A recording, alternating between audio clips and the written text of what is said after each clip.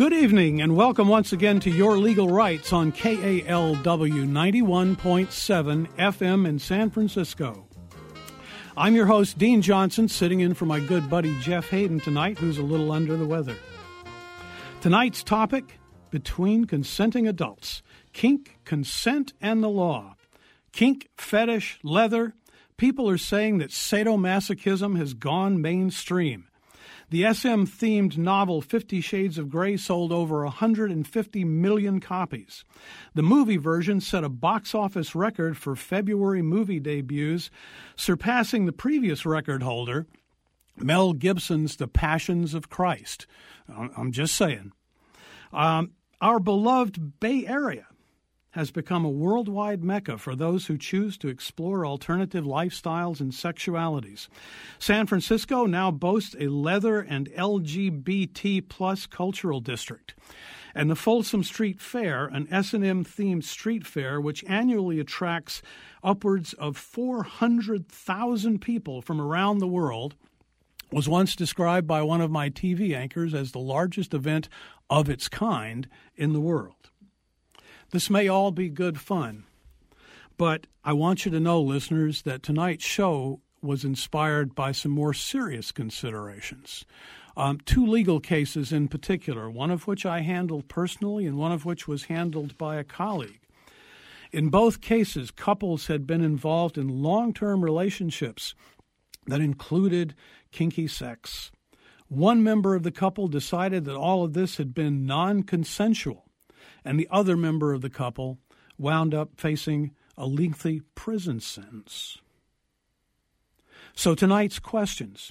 Does alternative sexuality come with physical, emotional, and for our purposes, most importantly, legal consequences?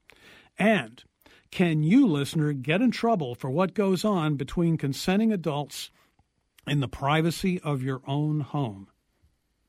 Something tells me that a lot of you will want to join in with comments and questions, so feel free to give us a call at 415-841-4134. Again, that's 415-841-4134 if you're in the Bay Area. If you're outside the Bay Area, call us on our dime at 866-798-8255. That's 866-798-8255. And as you listen, please bear three things in mind. First, our guests are here tonight to educate and inform you. They cannot provide legal opinions or provide psychological advice on the air, as every case is different. Second, I'm honestly not sure where this conversation is going tonight, but it may include graphic references to sexual situations. If you're offended or disturbed by such references, please turn off the radio and read a good book. And finally, the opinions expressed on this show are not necessarily the opinions of KALW, NPR, the Bar Association of San Francisco or San Mateo, or any of our guests' employers. Our guests tonight have devoted their professional lives to helping people navigate the psychological, social, and legal issues surrounding alternative lifestyles, kink, fetishes, and BDSM. Dr. Anna Randall is a Bay Area psychotherapist and sex therapist and the co-founder and executive director of the Alternative Sexualities Health Research Alliance, or TASHRA. She is a former board member of the Society of Janus, which is the second oldest BDSM education organization in the U.S. Anna has a Master's of Social Work from Boston University, a doctorate in human sexuality, and a Master's in Public Health from San Francisco's Institute for the Advanced Study of Human Sexuality. Her research with TASHRA focuses on the health and well-being of those involved in kink, BDSM, fetish, and non-monogamy. She directs a worldwide team of volunteers who are building guidelines for the informed and sensitive care of people whose erotic interests are often misunderstood and pathologized. Anna's interest in kink has been lifelong, but she came out as kinky to herself and her relationships about 20 years ago. Dr. Richard Sproat is a research psychologist in developmental science and lecturer in the Department of Human Development and Women's Studies at Cal State East Bay. David Richard holds a PhD in developmental psychology from Berkeley. He is the co-author with David Ortman of Sexual Outsiders, Understanding BDSM Sexualities and Communities. He is part of TASHRA, and he and Dr. Randall most recently presented a seminar for TASHRA entitled Playing with the Boundaries of Consent, Consensual Non-Consent Scenes and Relationships.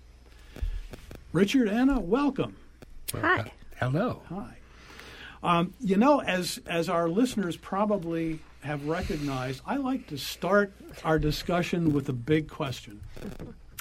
And I suspect, statistically speaking, that about a third of our listeners already know the answer to this question, but about 2/3 of them are asking it to themselves. And my big question for the night, what is kink and where does it come from? I mean, how is it that some people can be tied up, beaten, verbally humiliated, sexually assaulted, or do these things to other people and think that to be a good time? Okay. Shall I begin? Okay. Please do. All right. So kink is an umbrella term. It covers quite a lot of different things. And some of them involve having an erotic charge because of some power difference. Someone is more powerful, more in control.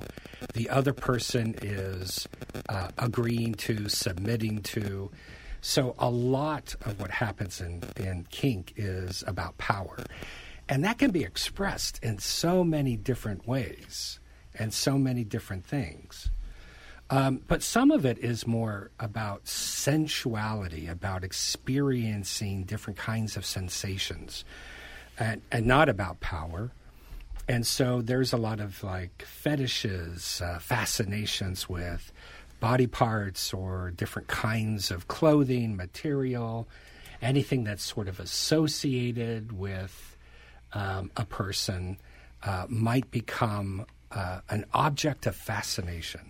And so that becomes a big part of kink. Some of it is about headspace. Headspace is a term that's used in the kink community to really talk about, for some people, this is almost like I'm going to go into an ecstatic state.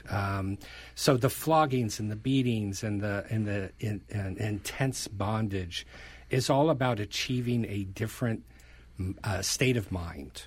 Very similar to like runner's high, very similar to, sort of like out-of-body experiences. Sometimes it's about taking on a particular role. For some, it includes things like pretending to be a puppy, a pony, a kitty. Sometimes it's about pretending to, for a certain amount of time, to be a slave or an object. So kink covers this huge range of very different kinds of behaviors that people find arousing, rewarding. Not always sexual, but there is often quite a lot of overlap with sex. So you can see that trying to study it is a bit of a challenge. So a question, I said at the beginning, there's almost a cliche that kink is going mainstream. And I wonder, from what you've said, I'm wondering, is kink really going mainstream, or is it a stereotype that's going mainstream? I mean, people think of 50 Shades of Grey. And the story is, for those of you who've been living in a cave and don't know, the male protagonist of 50 Shades of Grey is a broken individual who suffers, as a child, who suffers serious abuse and takes out his abuse in his adult life by basically tying up and flogging women who look like his mother. And I think that's kind of the image that people have of S&M, but that's not quite accurate, is it?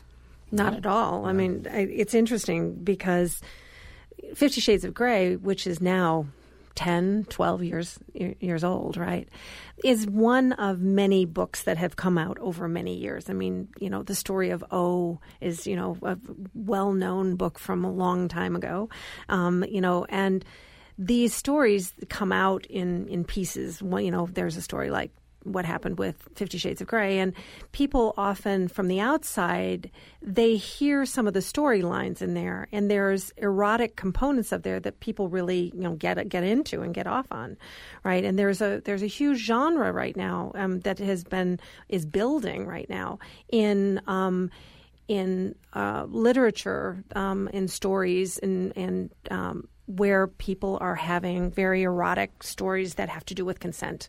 There's a whole area called dubcon right now in the literature in where people are reading about dubious consent, right? And there's a whole genre there.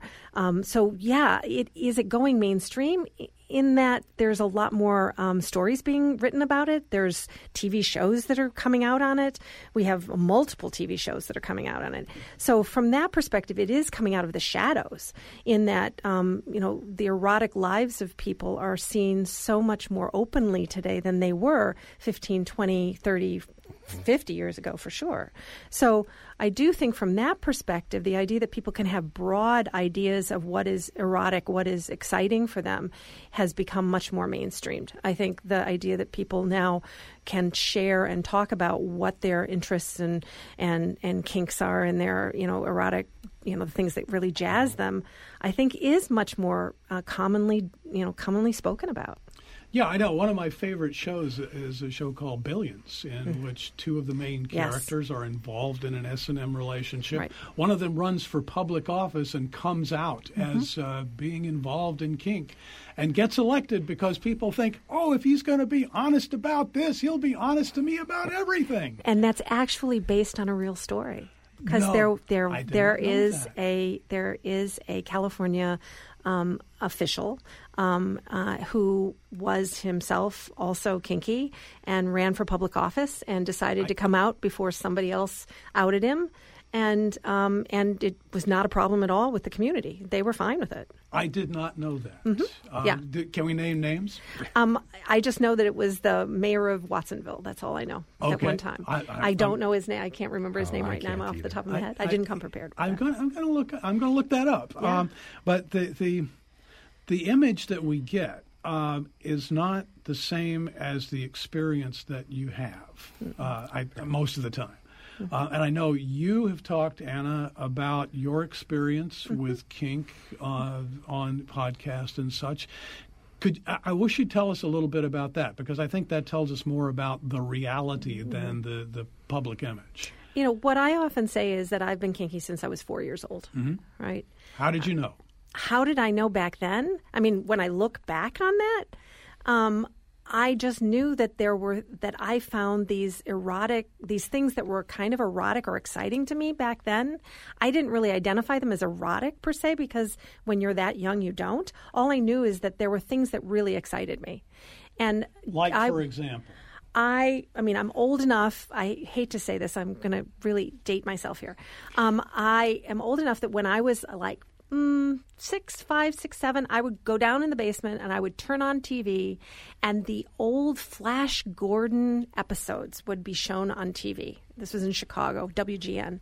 And they would show these episodes, and the old pre-code movies from before 1935, some of these were incredibly erotic. And they had guys, they had Ming the Merciless with a whip and all of this. And all of that, I was watching old B movies of, things that would, happening in like people being kidnapped and old horror films. I loved all that stuff. But here I was this Midwestern Catholic girl, and I thought I was possessed by the devil. I really did. And I held tremendous guilt and tremendous shame about what my interests were for years and years and years. And only, maybe about 20 years ago did I suddenly kind of realize that this was not so horrible. And this is part of the reason I became a sex therapist, is because I didn't want other people to go through what I went through. It did horrible things to me, thinking that what my interests were so deviant and so evil and stuff. And so when I decided to go into this field, I really delved deep into it to try and figure out what it was that was so erotic about this for me. And I decided to just stop disliking myself for this and recognize that this was just a core part of what turns me on. And that's what happened 20 years ago. And now I'm executive director of Tajra with Richard, and we talk about kink all day long. That's what we do. So, yes. Somehow I just had a flashback, no pun intended, to the Flash Gordon movie where Ming sends his daughter off to the chamber to be tortured, and he looks after her and says, she's a strange girl. I think she'll probably like it. Oh, my God, I don't remember that. That's very funny. That's very funny. But so how did that turn out for you when you came out? I mean, what I realized was that my relationships had been kinky my entire life. I just didn't have a name for it. I had been in relationships that were very power differential based. I was living in New York City and, was involved in a relationship where I would get up in the middle of the night and greet this boyfriend who would come in from like his bartending job, and I would be all dressed up and make dinner for him and all this. I couldn't tell anybody I was doing this. There was like this, progressive New York City, Wall Street person. And the idea that I was doing this was such a throwback. And I thought it was horrible and evil. And like, no, I can't tell anybody that I was doing that sort of stuff. So when I finally came out in 20 years ago, I started realizing like I didn't have to go for jerks anymore. It's like, dominant does not equal jerk. And it took me years to figure that out. And when I came into the scene in 20 years ago, I really had to learn that I didn't have to, subject myself to people who were not going to treat me well, but that I could find other people that were really into this like me, who would treat this ethically and would treat me with respect. And it really changed my life. I mean, I think for me, it's what allowed me to step into a position of like personal empowerment. And you mentioned the term "the scene." Mm-hmm. Uh-huh. What's the scene? Well, the word is used in two different ways. Definitely the scene meaning the community, the network of people, different groups, educational opportunities, things like the Folsom Street Fair. These are all things about the scene, right? It's basically the community where the social spaces where people can, really let their freak flag fly. Then the scene can also be, or a scene, can also be a session, a sort of conscious time when we are going to do this kink thing. Here's the start, here's the end, and there's some stuff we do before, there's some stuff we do after, but the scene itself is the enactment of our kink fantasies and our kink desires. So sometimes you'll hear it being used in both ways. Now, Anna was using it in terms of the community way, right? Coming into the scene is discovering the kink community. And that's one of the things I think that is actually really important, both psychologically and perhaps legally, and that is there's a community, there is a subculture, there is a history, there is a set of practices and values and beliefs that sort of contain and couch these desires, and enables us to do it in a way that is positive and is ethical, rather than fumbling around and causing harm. All right, I want to follow up on that. But first, ladies and gentlemen, you're listening to Your Legal Rights on KALW 91.7 FM in San Francisco. I'm your host, Dean Johnson, and tonight we're discussing alternative lifestyles, kink, consent, and the law with our guests, sex therapist Dr. Anna Randall and psychologist Dr. Richard Sproat. If you have any questions or comments, our phone number is 415-841-4134. Again, that's 415-841-4134. Or if you're outside of the local dialing area, 866-798-8255. That's 866-798-8255. And as always, you can call regarding any question that's on topic. You're not limited to the exact point that we're talking about at the time. All right, I would like to follow up with both of you about community. As a lawyer and just as a practical person, I would think that if you are being tied up, beaten, whatever in somebody's home, you really want to know who that person is. And I guess my question is, how do you separate the good guys from the bad guys? And how does the community deal with what I imagine is the occasional exploitation and abuse? Yeah. Mm-hmm. I think that's a really great question. When we're talking about, like, how do you know you're safe? So many people come into this because they've been fantasizing and thinking about this stuff for years on end. I mean, the research shows that, people have these kinds of desires, before they enter into, into their teen years. And for some other people, they pick it up later, right? And so when it comes to kind of fulfilling these desires, people often, they're out there, going online, or they're meeting people through a dating app or whatever. And what we often talk about in the community is the importance of getting people's references.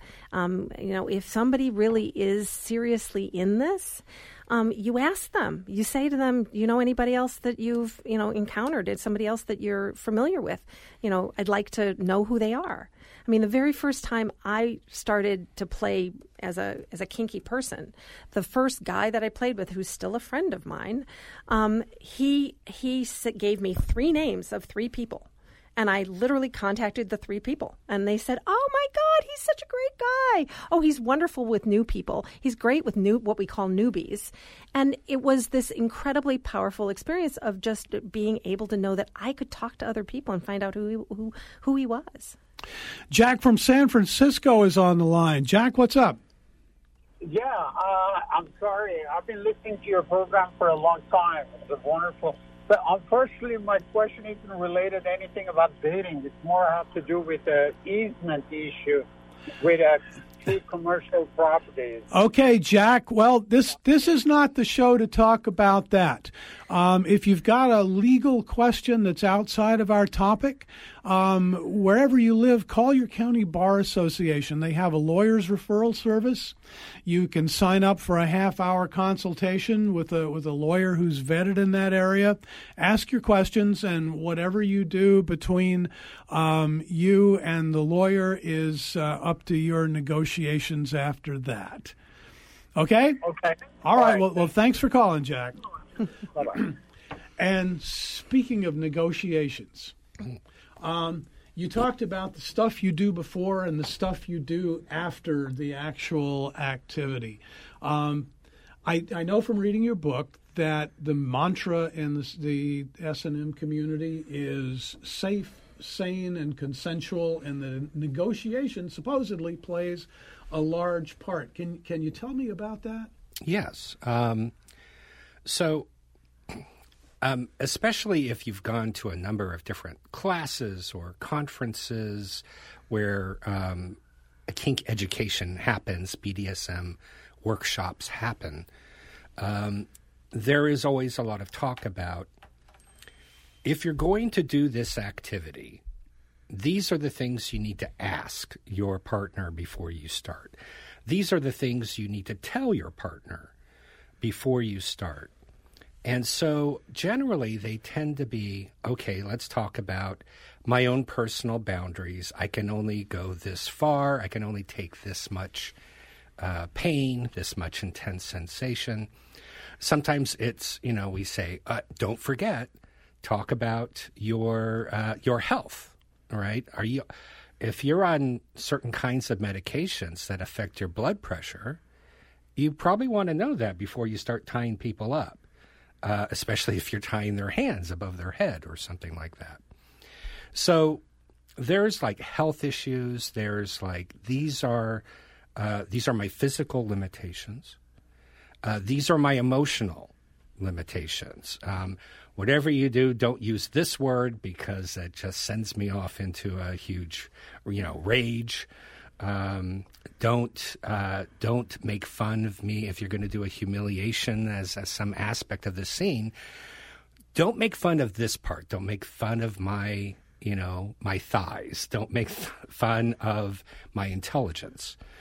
So we say that in negotiating a scene, there are a lot of things to cover, to talk about in terms of this is what works for me. This is what will take me out of the scene and ruin it. These are the things that I cannot do physically, emotionally, ethically, and with the expectation that those things will be honored and people will play then within those boundaries.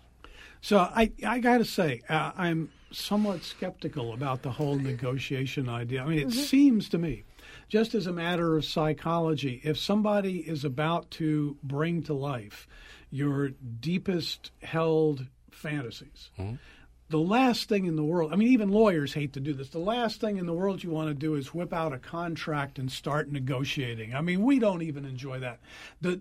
Does that really happen? People in kink are actually, they fetishize the negotiation process. It is a turn on. I mean, when as a sex therapist, the things that increase erotic desire are things like longing, anticipation, right? And when you can take somebody and you're, let's say, texting somebody and you're talking about what we're going to do, and we're talking about what are your limits and what are the things you enjoyed the last time you were with somebody, to a kinky person, that's a major turn on. And so suddenly this idea of like talking about what we're going to do later is not the same as what we're going to do later. What it is we're going to set up what we're going to do later. And yeah, that's going to unfold. But at least I'm going to know what are the things we're going to play with? What are the ways we're going to play? How are you going to blindfold me? What are the ways that, I know that I'm safe? Those things really are erotic turn-ons. And as a sex therapist, I'm saying to you, you should start talking more about sex when it comes to in advance, because that's the thing that makes it really hot. So that's the stuff people have to remember, is that it isn't a turn off, it's a turn on. Yes, if you do it right. There are certainly, I think in some ways, some people think, oh my gosh, it has to be very dry. Here's a list. Let's just go through and just say yes or no. But what Anna's talking about is those people who are really into this recognize that it's part of foreplay. It is part of anticipation and longing, and that can be, and while you're doing it, there is the emphasis on trying to do this in a safe and sane way, in an ethical way. You're trying to show that you care about the other person. And so that's a huge turn on for a lot of people, is that, and a big reason why a lot of people do kink is because it's so bonding, it's so connecting to expose yourself and your deepest desires in that way is incredibly, so you really want to know, does the other person care? So it sounds like 50 Shades got it wrong. I mean, there's an ongoing theme in the movie where the male and female character are negotiating, but she never signs the contract. Right. And as a lawyer, I'm sitting there thinking, where are his attorneys? I mean, I practiced in Seattle, and I know there's lots of good lawyers up there. Yeah, but they don't hold up in court, Dean. Yeah, exactly. They don't hold up in court. This is the thing, and this is the thing we tell people. Yeah, you can sign these contracts, but they're not legally binding.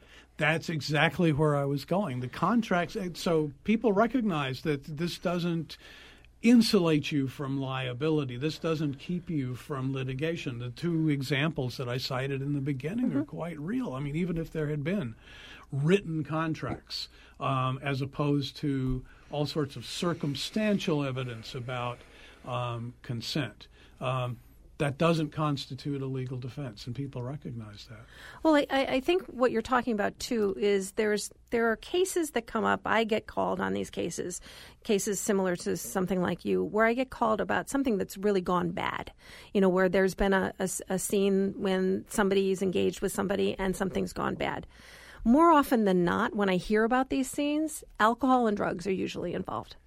And so the idea of consent, when we were talking about, sexual activity where alcohol and drugs are involved, it kind of flies out the window at that point. But when we're talking about stuff that is more around an interpersonal relationship that may have gone bad, right, sometimes we have to look at, what are the motivations people have for that, right? And so often what we see is this comes up in custody cases a lot, where somebody is in the throes of a nasty divorce, and what they do is they'll suddenly, sometimes this is used as a way of kind of manipulating and to try and get something out of the other party.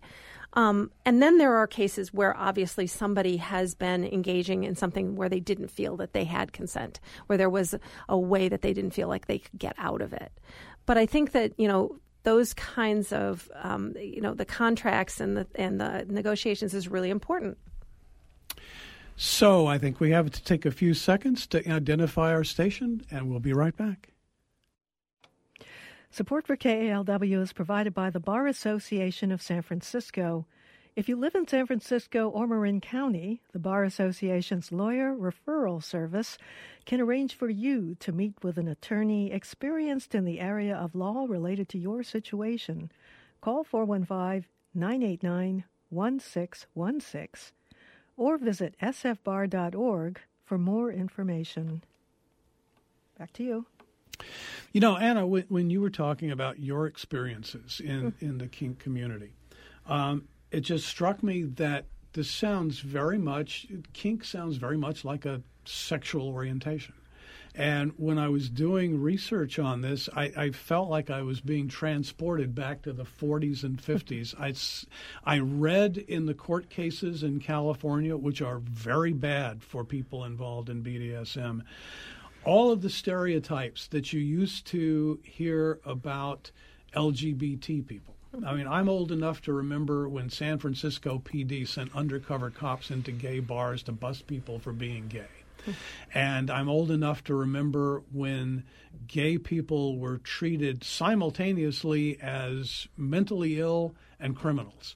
And I see the same sort of stereotypes emerging in the BDSM community. Am I seeing that right? And what do we do about it if that's true? You are seeing it right. It is exactly the same sort of stories and beliefs and prejudices. There's a good, I would say, part of the problem is that psychiatry and psychology have, for a very long time, without a lot of evidence, pathologized, right, and called this a mental illness. They used to call it a paraphilia. Now it's called a paraphilic disorder. And the issue around that was always this assertion that if you were into sadism or masochism or you had a fetish, it was very likely you also were involved in other paraphilias, including pedophilia. And so just by guilt by association, if you were interested in some of these areas, alternative desires and sexualities, you were a danger to children. And being a danger to children is exactly what, they used to say about gay and lesbian people. Sure. So there is this weird, very complex set of interlocking prejudices. But if you listen to them, they sound like the same story they say about anybody who society has rejected. So how do you respond to that? You respond to it the same way like the gay and lesbian community responded to it. And that is, there was this huge effort, right, to both decriminalize, but also to come out, recognizing that the more that you know people, the more that people will realize they're not these monsters. Yeah, but the community, the watershed case in my mind for the LGBT community was Lawrence versus Texas, where the U.S. Supreme Court said, we've had cases involving gay rights before, and we gave them short shrift because we didn't really understand the significance of same-sex relationships. Is the BDSM kink community on the cusp of a Lawrence versus Texas moment, or where is that? I don't know, but there is this one wrinkle, and that is the association of BDSM with violence. And that makes it a little bit different. This idea that, for example, right, in our court cases, that you cannot consent to being assaulted. And so the minute that violence or abuse or assault is brought into the picture, it suddenly becomes very, very difficult to argue that, we're not monsters unless you can really show that it's not abuse, right? Or it's not violence. But on the surface, someone's tied up and they're getting paddled with a big, giant piece of wood.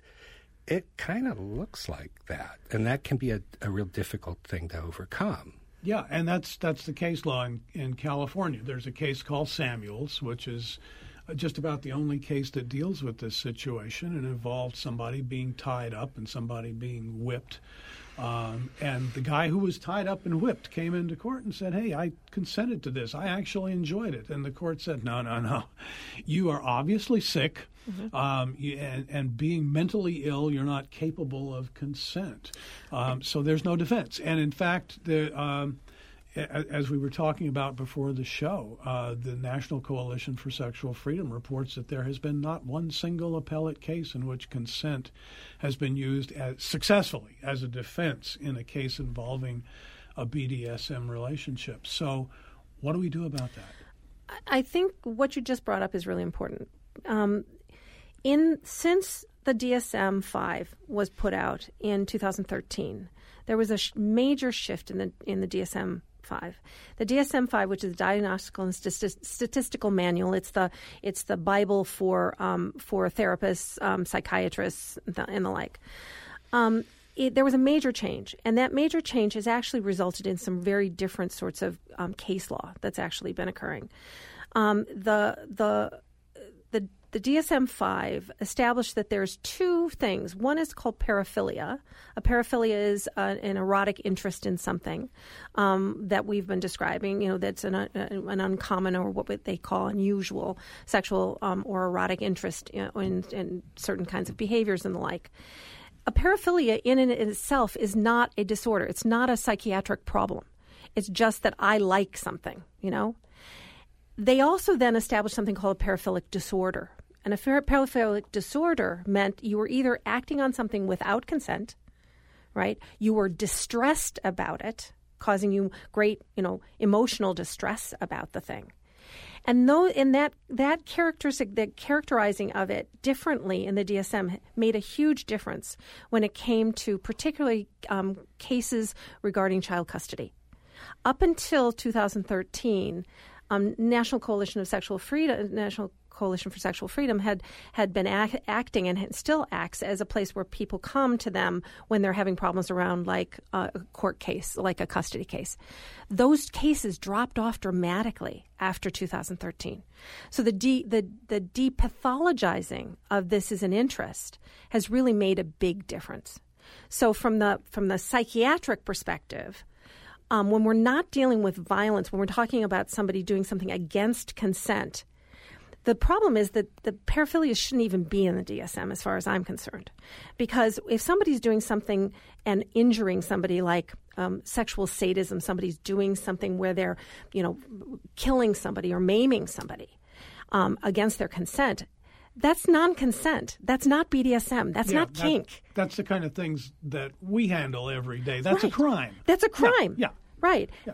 That's not, what we're talking about is not crimes. What we're talking about are erotic interests that are out of the mainstream that may involve, negotiating a lack of consent or a giving up of consent for a period of time. But we're not talking about somebody doing something that's non-consensual with violence against somebody without their ability to consent or get away. And in those cases, that's where you guys step in, where law comes in. And so we need to separate those. And that separation is going to do a lot for kind of helping people understand that the people that are doing this are not the individuals who are being picked up and charged with horrible crimes. Those are different individuals. Those people aren't kinky. Those people are using these sexual activities as a part of a violence they're doing against somebody, but that doesn't mean that they're identifying themselves as kinky. Yeah, isn't part of the problem, though, and in fact, this was the problem in the two cases I mentioned, is where one party withdraws their consent after the fact. In other words, you're involved in a relationship for a long period of time. As far as everybody can tell, you're enjoying this relationship, you look forward to it, you gain benefit from it, and then suddenly one party decides, oh, none of that was consensual, or says that in court to gain some sort of advantage. In the one case I was talking about, there was an employer-employee relationship in the real world. How do we deal with those, or do we? Well, in fact, Anna, I think you've been asked about this too. I've been asked a couple of times in the past 5 years or so to perhaps consult on cases where, in fact, one person did violate and did violence and did sexual assault, but then claimed it was kink or it was BDSM or it was consensual because we're just doing kink.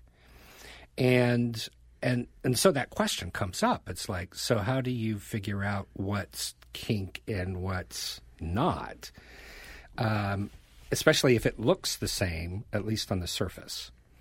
And this is where I think, where I always go is sort of, does this person have any kind of connection to the organized kink community?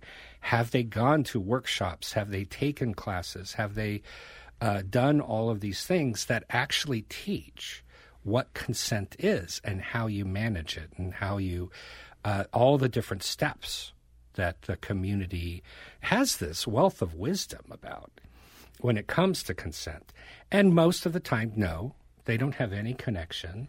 Yeah. They've never done a class. They've just seen it on the internet or they've seen it on a TV show and just assumed that, well, that means it's okay.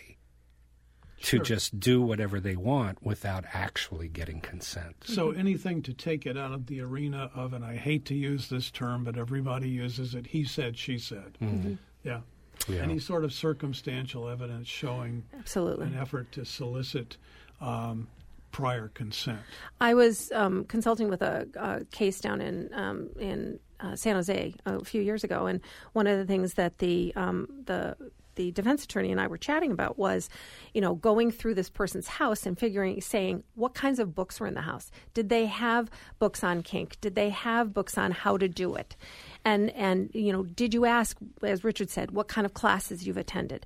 Things like that. Those kinds of things can be when you come into court, you're able to say this person knows these things. This is the information. This person is trained in these things.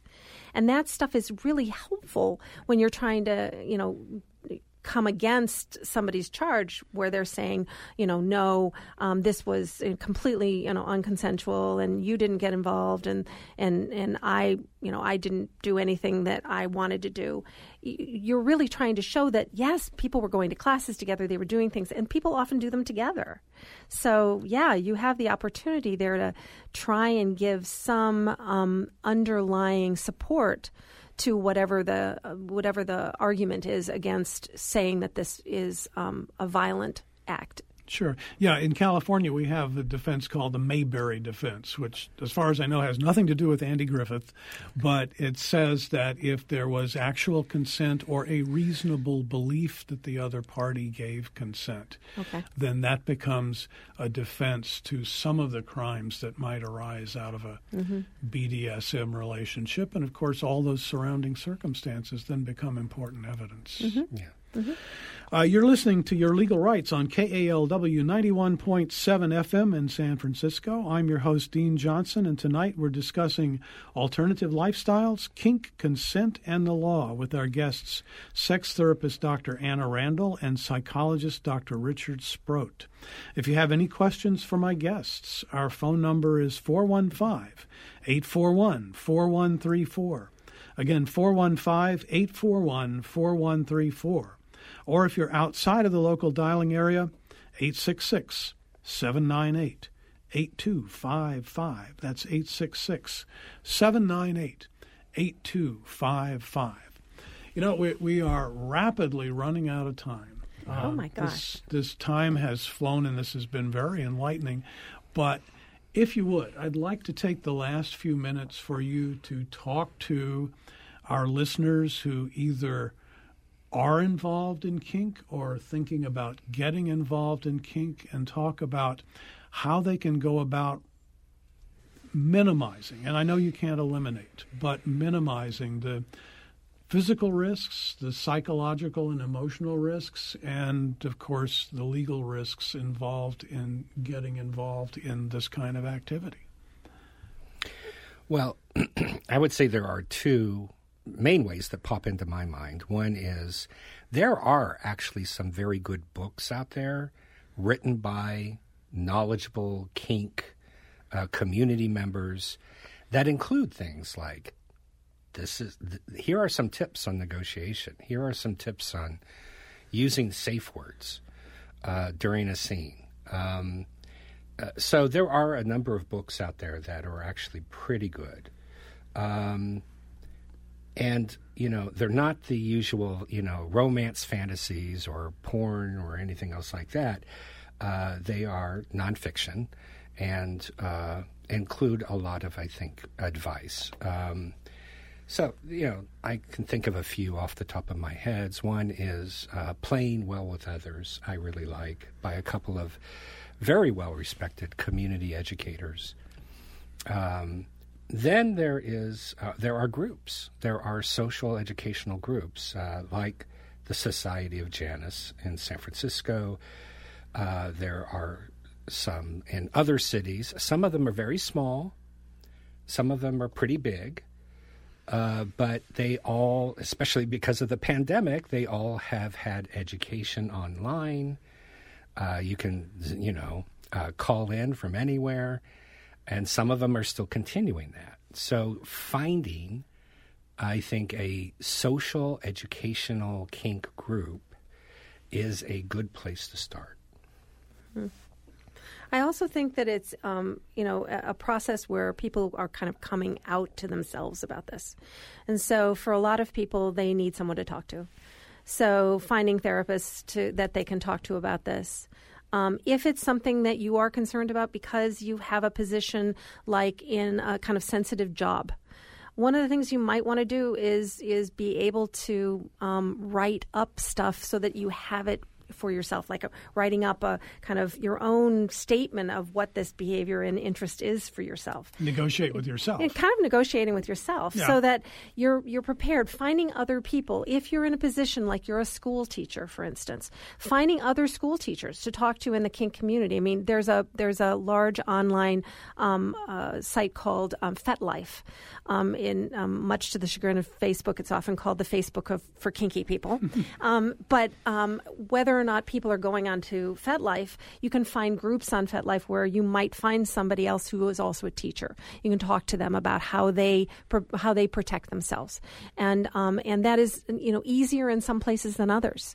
And so often in smaller and more rural areas, people often have to make smaller communities, and those communities can be very cover all genders and all sexual orientations and interests. But people often will come together in that kind of power of having somebody to talk to.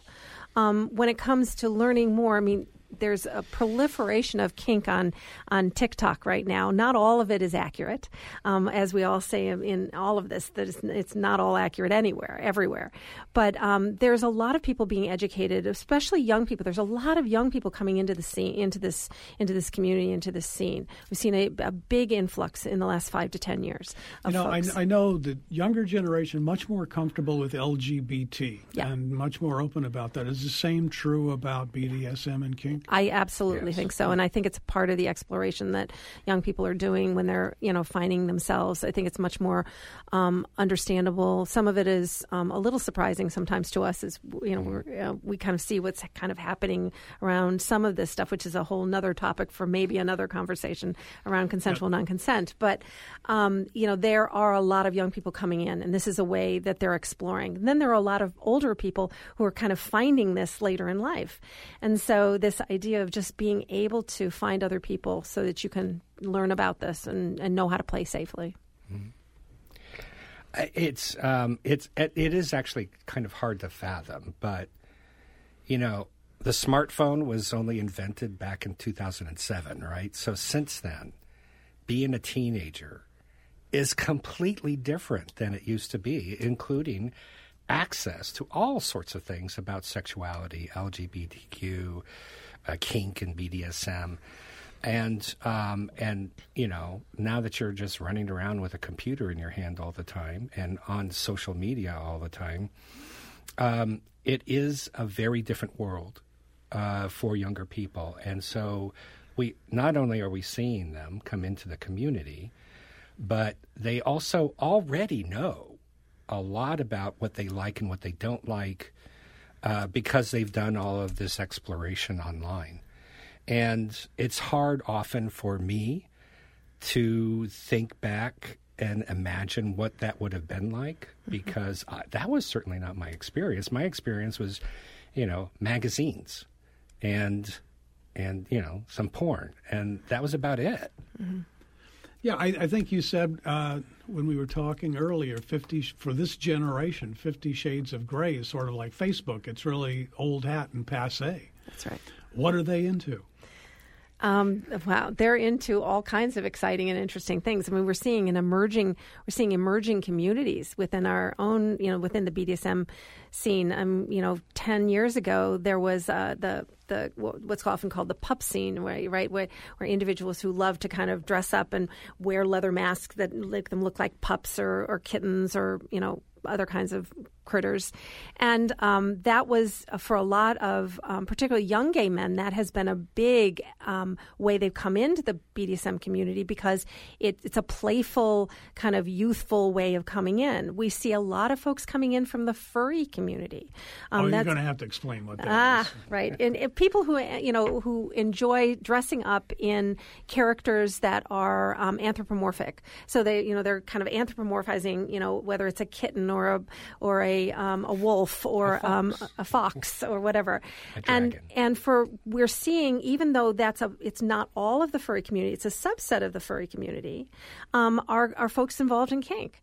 And so we're seeing people in the hypno-kink community. We're seeing in the bimbification community. There's all kinds of stuff. Hold on. Okay, you got to explain terms now. Yeah, I mean, hypno-kink community. So there's a lot of people who are into erotic hypnosis. And the idea that you can kind of hypnotize somebody and have them, be under your will, right? There are people who are, loving dressing up as kind of Barbie and Barbie dolls and Ken dolls and stuff, or dressing up in it's just fascinating, all these emerging kind of ways people are coming into the kink scene. It's fascinating. Okay, so coming into the kink scene, a couple of things as we close out. You both obviously have known the scene for a long time, have been in the scene, are educators in the scene. Do's and don'ts. What should people be doing? What should they not be doing? Well, they definitely should be talking a lot. Again, that's all part of that negotiation. I recognize that it is kind of challenging to be able to say, these are my likes and these are my dislikes. This is yes, this is no, when you're still figuring it out. And so definitely going slow, definitely doing this with people you trust, definitely doing it after, even with people you know and trust, doing it after a lot of conversation. Those are definitely very good strategies for getting into this. I think another thing to think about is, what is the environment that you're living in, right? Are you in a place where you can express yourself comfortably? You may live in a part of the country where that's not easy. You may live in a part of California that's not easy, right? And so the idea of finding community is really important. Finding yourself is really important. Getting help if you need. So many people come to me and the first two questions they ask is, why am I kinky? And is there something wrong with me? And what do you say when they ask that? I say to them, lots of things excite lots of people, and so why are you kinky? There's a lot of reasons. That's a whole nother story around there's, what do we know about why people create erotic maps that include stuff like this? There's many theories about it. But what we do know is that these things are established young. They're established what's erotic to us is often established way before we're even enter into puberty, and so we think of them as exciting before they become erotic when our genitals turn on in our adolescent years. And so what people are really excited about is what we're trying to help people see, that as long as it's consensual, as long as you've got you know yourself, you shouldn't necessarily dislike yourself over these things. Okay, we're about out of time, but I think we have one caller, Ruth from Berkeley. Ruth, are you on the line? Yes, I am. And Hi. what I want to say, this is an observance, and it is that the span of subject matter that is covered on Jeff Hayden's program is enormous. From the big one that comes from me is Eastman, that when he was on Jeff's program, and then the next day he was being unquestioned. And then tonight's program and the subject matter and the ethics of it, and of the experience being examined. I want to thank you for this. Well, it's our absolute pleasure, and I want to say you have made my day, and my buddy Jeff is home not feeling well tonight, and I think you've made his evening as well. Thank you, Ruth. Thank you. And also, there was it's the difference between the respect and contempt. So much respect is being given to this subject matter tonight. It's wonderful. Well, thank you. I mean, that's what we wanted to do. As I said in the beginning, I think this is a serious civil rights issue, and it's something that we wanted to bring to the public and treat it with honesty and respect and get some intelligent, educated, experienced guests on here to talk about the realities. Well, we actually appreciate how much work you did, actually, Dean, because we often, when we're talking to people outside of this universe, they don't do as much research as you did tonight to help us feel like we were talking to you around a topic that you yourself had really spent some time really working on. Well, as people know, I work in radio and TV, and I think the one thing that differentiates me from other quote-unquote pundits is I do the research. I want to know my subject. All right, we've got about a minute each. What would you like to say in a minute to people who are considering or involved in this community? Well, I think we need to say there are two things that TASHRA is doing. One is we mentioned earlier, and that is the International Kink Health Study. We are hoping to really find out more about kink and health. The other is we do trainings for medical people and for therapists. So you can learn a lot more. We go into lots of different topics just like this. TASHRA is TASHRA, TASHRA.org.